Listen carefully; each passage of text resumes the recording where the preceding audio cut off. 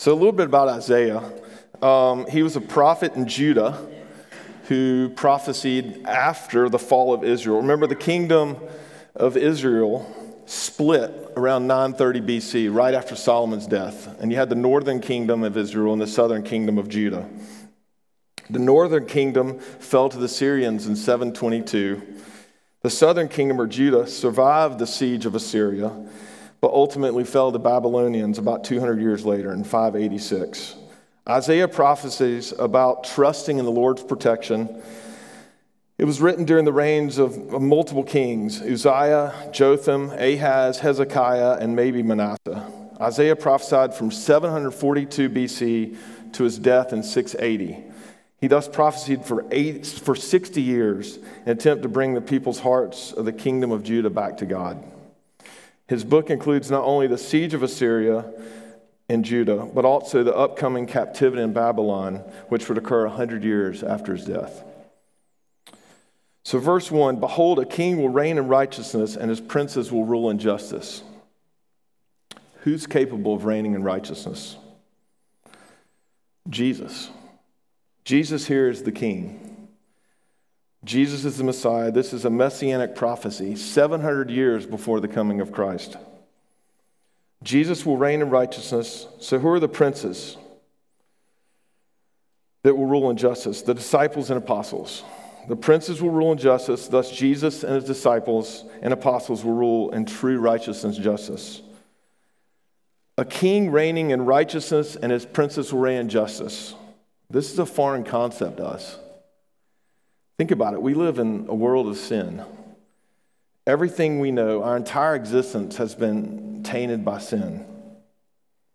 On this earth, we've never experienced true righteousness or justice, or a person capable of reigning with righteousness. Certainly, there have been kingdoms over the years or governments which have been more righteous than others, but nothing like righteousness in God's eyes, nothing. We're fortunate to live in a free country that was founded under God in an attempt to escape the despotism of the kings of England. But all human regimes and governments are unjust in some way or the other. Why? Genesis 3, the fall, sin. So since this concept of a king ruling in righteousness and justice is a foreign concept to us, Isaiah gives us some metaphors to help us understand, and they're rich ones, to understand characteristics of Jesus. I'm going to need you guys to imagine with me. Can you do that? Kind of close your eyes maybe and just imagine some of these metaphors because they're so rich. Okay, the first, Jesus is like a hiding place from the wind. Have you ever been in the wind for hours and hours on time? I mean, extreme wind. It would have been something more familiar to the patient people of this time than us, because they were dependent on riding camels, riding donkeys, traveling in elements. We're in cars, automobiles. Imagine what it'd be like to finally be out of that wind after you're in it for days on end. I'll tell you, it's a weird thing. My closest experience was playing golf in 40-mile-per-hour winds for 4 hours. It's so windy that literally the golf ball is moving on the tee. And when you finish and you go inside, your body is still moving because you've been fighting that wind for so long. Your body is still compensating. And the exhaustion, the wind takes such a toll on you. Friends, Jesus is our hiding place from the winds of this world, trying to push us in every direction. He is the stillness which allows our life to function, allowing us to have peace. Jesus is a shelter from the storm. Have you ever been in a storm without shelter? I'm not talking about being outside and a thunderstorm comes and you run in the house. I'm not talking about that at all. I'm talking about being utterly exposed, extremely vulnerable to the elements, having no shelter, and being a victim of a massive storm. Living in East North Carolina, we're all familiar with living through hurricanes. That's the kind of storm I'm talking about, except going through it without shelter. Have you ever been in a storm when you're really afraid for your life? Consider the feeling of going from extreme danger, the point of fearing for your life, to a shelter. Friends, this is what Jesus brings. He is our shelter. He's at our side through it all. We're all going to have storms in life, whether it's a period of brief, intense suffering or hardship or a period of chronic, long-term suffering. Our greatest storm for sinful man will be Judgment Day, and Jesus brings ultimate safety, the only safety this day in which we can succeed with him at our side. Like streams of water in a dry place. Have you ever been to a desert? I mean a real desert, like the Sahara, the Mojave Desert. We took a family trip to Palm Desert, California a couple weeks ago, but it doesn't feel like a desert at all. There were golf courses, 168 to be exact, green grass, some of the best golf conditions I've ever seen, trees, flowering vegetation, but yet we were in a desert. How is that possible? Well, there's a massive aquifer right below the desert. So they just tapped into a well and watered everything. I hit my golf ball one time over the wall, and I'm going up in a futile attempt to try to find it, and I look, and there's this cinder block wall and this beautiful golf course. I mean, absolutely beautiful. And on the other side of the wall, where I was looking for my golf ball, where it wasn't there was just a wasteland, just sand, maybe a couple little brushy bushes, but nothing, just absolute desolation. Think about the time you've seen deserts in movies.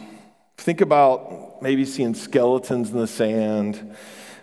Star Wars movies, you've even got the sand that could suck you under, and there's snake-like creatures in there to eat you. Think about the first scene of Return of the Jedi. A desert is equated with death.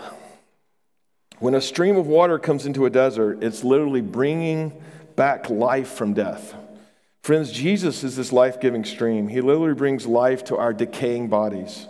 And without his saving grace, we'd be doomed to eternal death. Jesus is literally living water. Like the shade of a great rock in a weary land. Have you ever been out in the sun for hours and hours upon end, and your only shade was when the sun went down? Imagine that feeling going on for days on end, not being able to find shade. Again, this metaphor would have been more easily relatable by someone of the ancient times. But try to imagine with me the feeling of not being able to find shade and then being able to find it. Permanent protection from the sun. Or maybe a weary nation being victimized by an evil king or regime and obtaining final and long overdue protection and safety. Here I'm imagining the feeling of citizens of France in the 1930s and 40s and Europe after the Allied troops liberated them from Nazi occupation. The feeling of freedom after such an evil, oppressive regime. Friends, this is the relief that Jesus brings, the rest from weariness.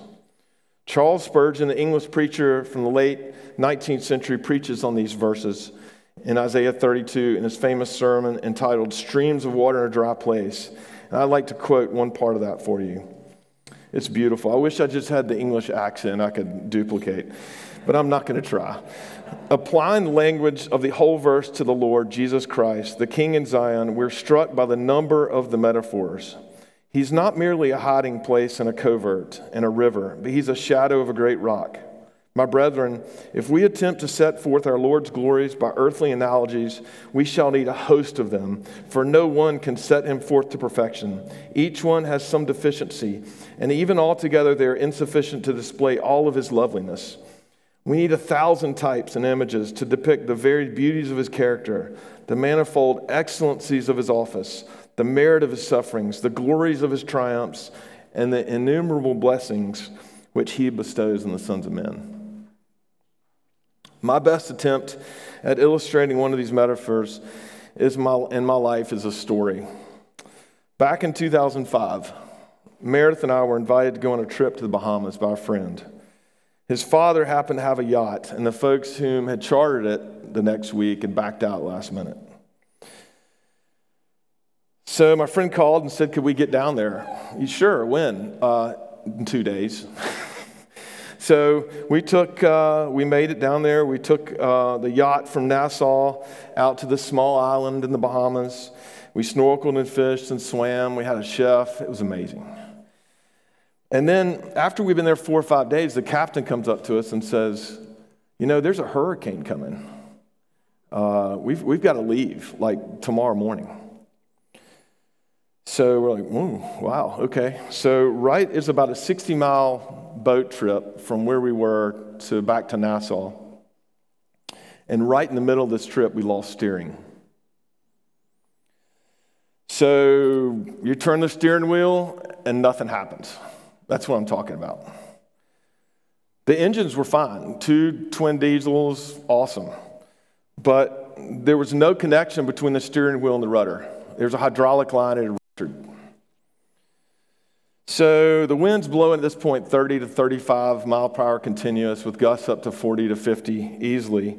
And if you're in that kind of wind on an open water, the waves are huge. So you're probably thinking, okay, just call for a tow, right?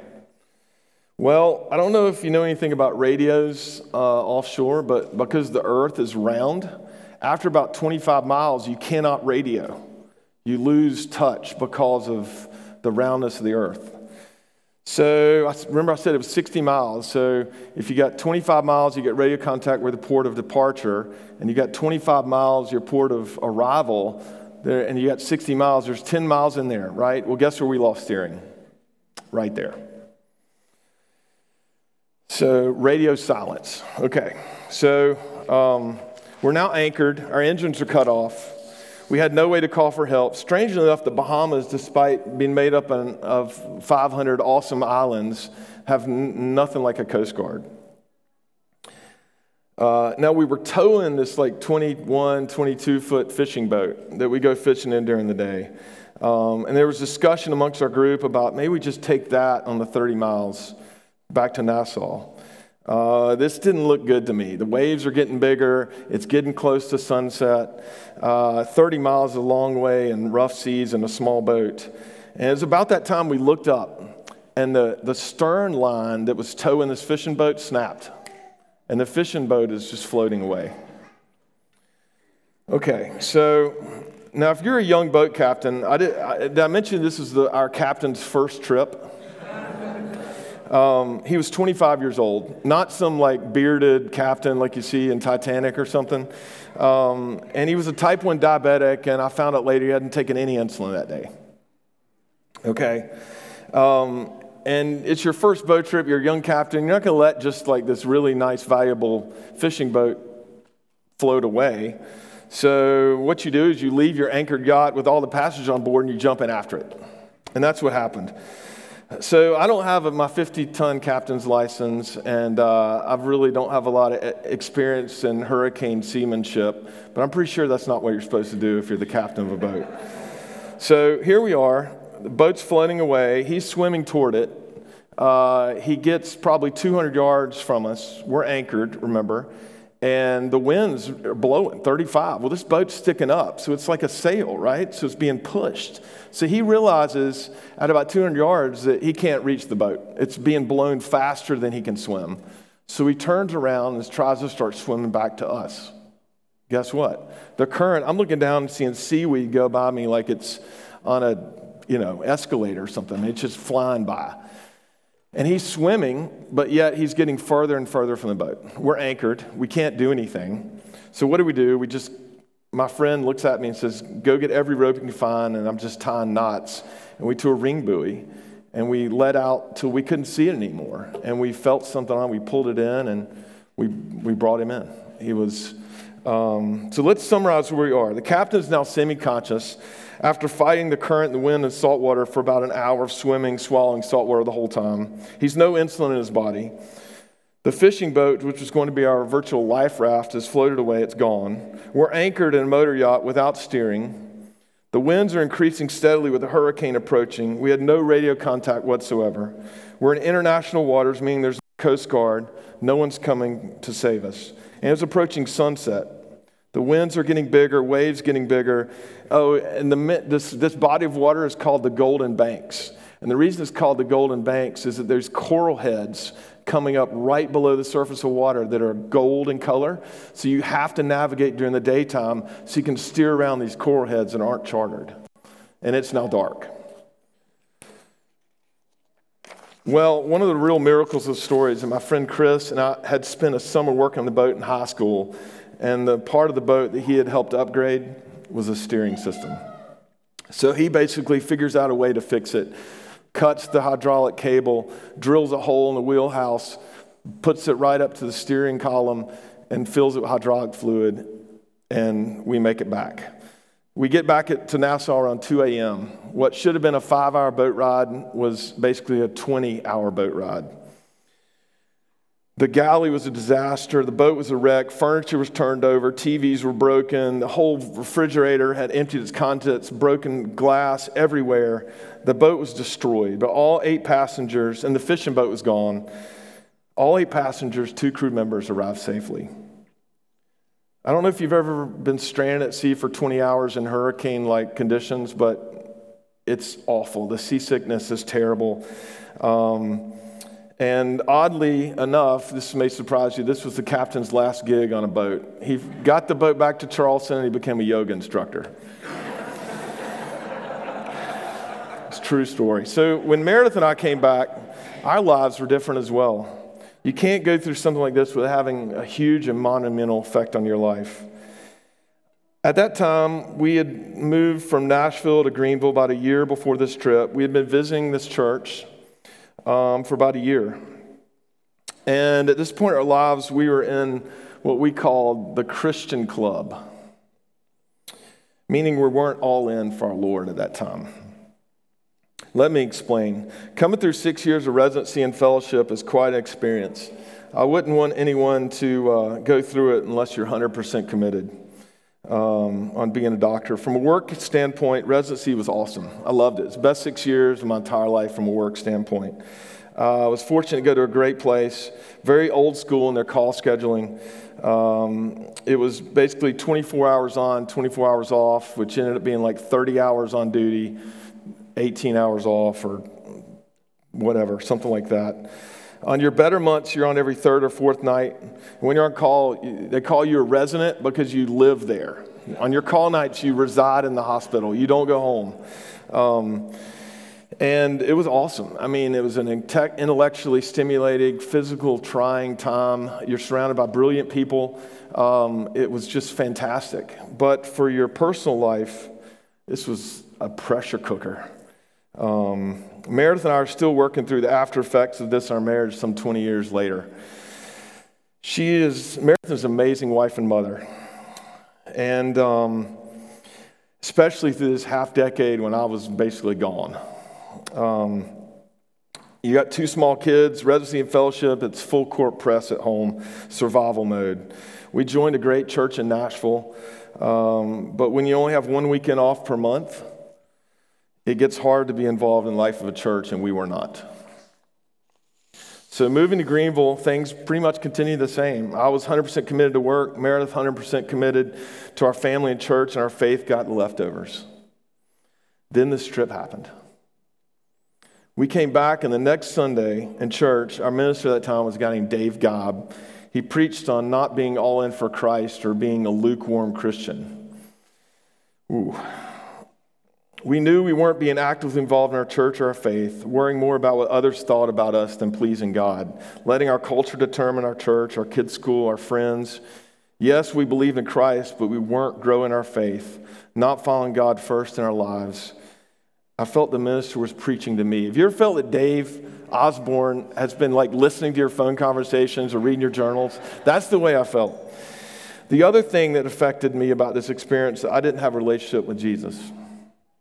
I believed in him, but I didn't know him. I couldn't quote scripture to myself. On this trip, I didn't have any songs to sing to reassure me.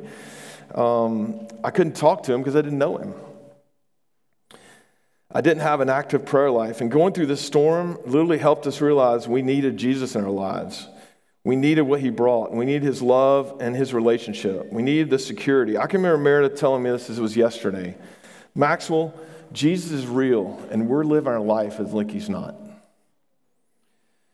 In other words, we went through a storm and we didn't feel the security of having Jesus as a shelter from the storm. We didn't feel a relationship of having him as a hiding place from the wind.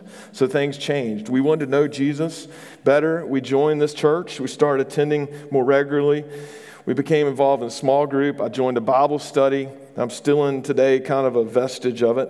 We made an effort to get to know Christ.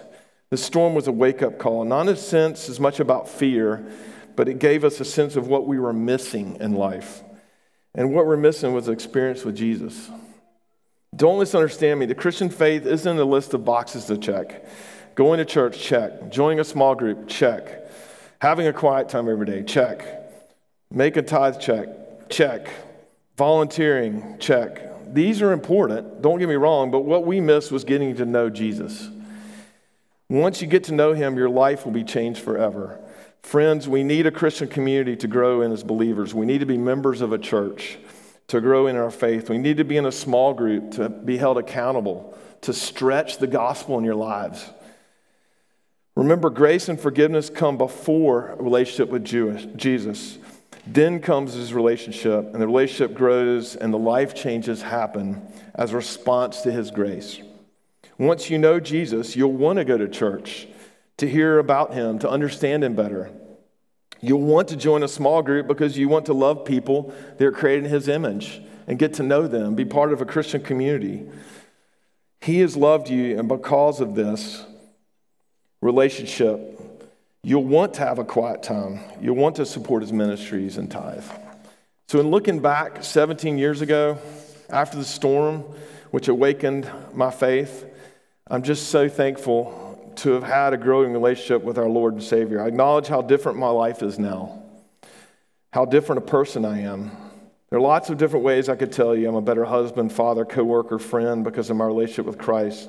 But one issue I remember really struggling with was my temper. And I still struggle with it now. Just ask the guys that played golf with me yesterday. I'm not perfect.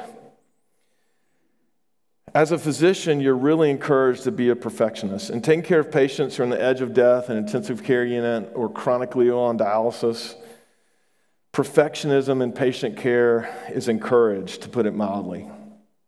I really could lose my temper quite easily, though, when anything or anyone fell short, in my view, of perfection in patient care.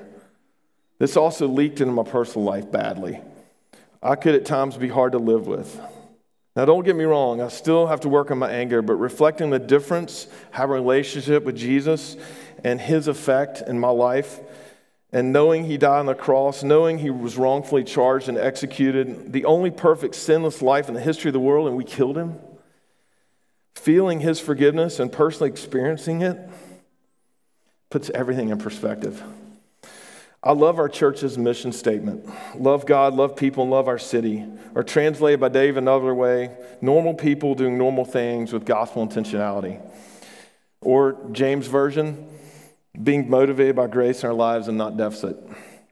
So what does this mean? What does it mean to love people and do normal things with gospel intentionality? Dave sits up here all the time. Or to live out grace instead of deficit. There's another story. This one compliments of Tim Keller, one of my favorite preachers. There was a man who worked in a very successful business in New York City. He had an assistant under him who was fairly new, who had been working for this company for, say, 6 months, okay? And she had a project and made a bad mistake. Cost their business a lot of money. So the heads of the business called a meeting. She and her boss are going to the meeting, and she's going to be severely reprimanded or fired. So the heads of the business, the bosses from, upstairs are having this meetings. All right, tell us about what happened here. Her boss just jumps in and says, yep, I just made a bad call on this one. I'm sorry. They looked at him, kept moving on. No other comments about it. Move to the next thing. So after the meeting, she comes up to him, knocks on his door, says, can I talk to you about something? Yeah, sure. Why'd you do that? He's like, I don't know, it just seemed to me the right thing to do. And she's like, no, seriously, why'd you do that? He says, I've been here a long time. I've got a lot of sweat equity in this big business. I figured they may fire you, so it was the right thing to do. I can handle it. And she thinks herself for a second. She says, no. I've been in this business for 15 years. I've never seen anything like that. Why did you do that? He said, all right, I'm going to tell you because you're pressing me, but you got to promise you won't tell anyone. I know someone named Jesus. He died on the cross for me and my sins. And I'm just trying to do the right thing. And she said, where do you go to church? Guys, friends, that's how you live with gospel intentionality. That's living by grace and not by deficit. And that's how the church grows, the church of Jesus grows. So I ask you, do you need a wake-up call in your life? Maybe you're in the midst of a storm. Do you need experience with Jesus? Friends, Jesus is our hiding place from the wind, our shelter from the storm, our stream of water in a dry place, our shade of great rock in a weary land. Friends, Jesus is King. Not will be, he is. And he will reign in righteousness and in justice. Friends, it's guaranteed. It means it will happen. And the amazing thing, the really amazing thing, is that he wants you to be part of his eternal kingdom. Friends, our Lord is not dead but alive. He's here and ready and desiring a relationship with each and every one of you. Why? Because he loves you. He loves you so much that he died so that you would be with him forever. And where does this take us? It takes us to the table.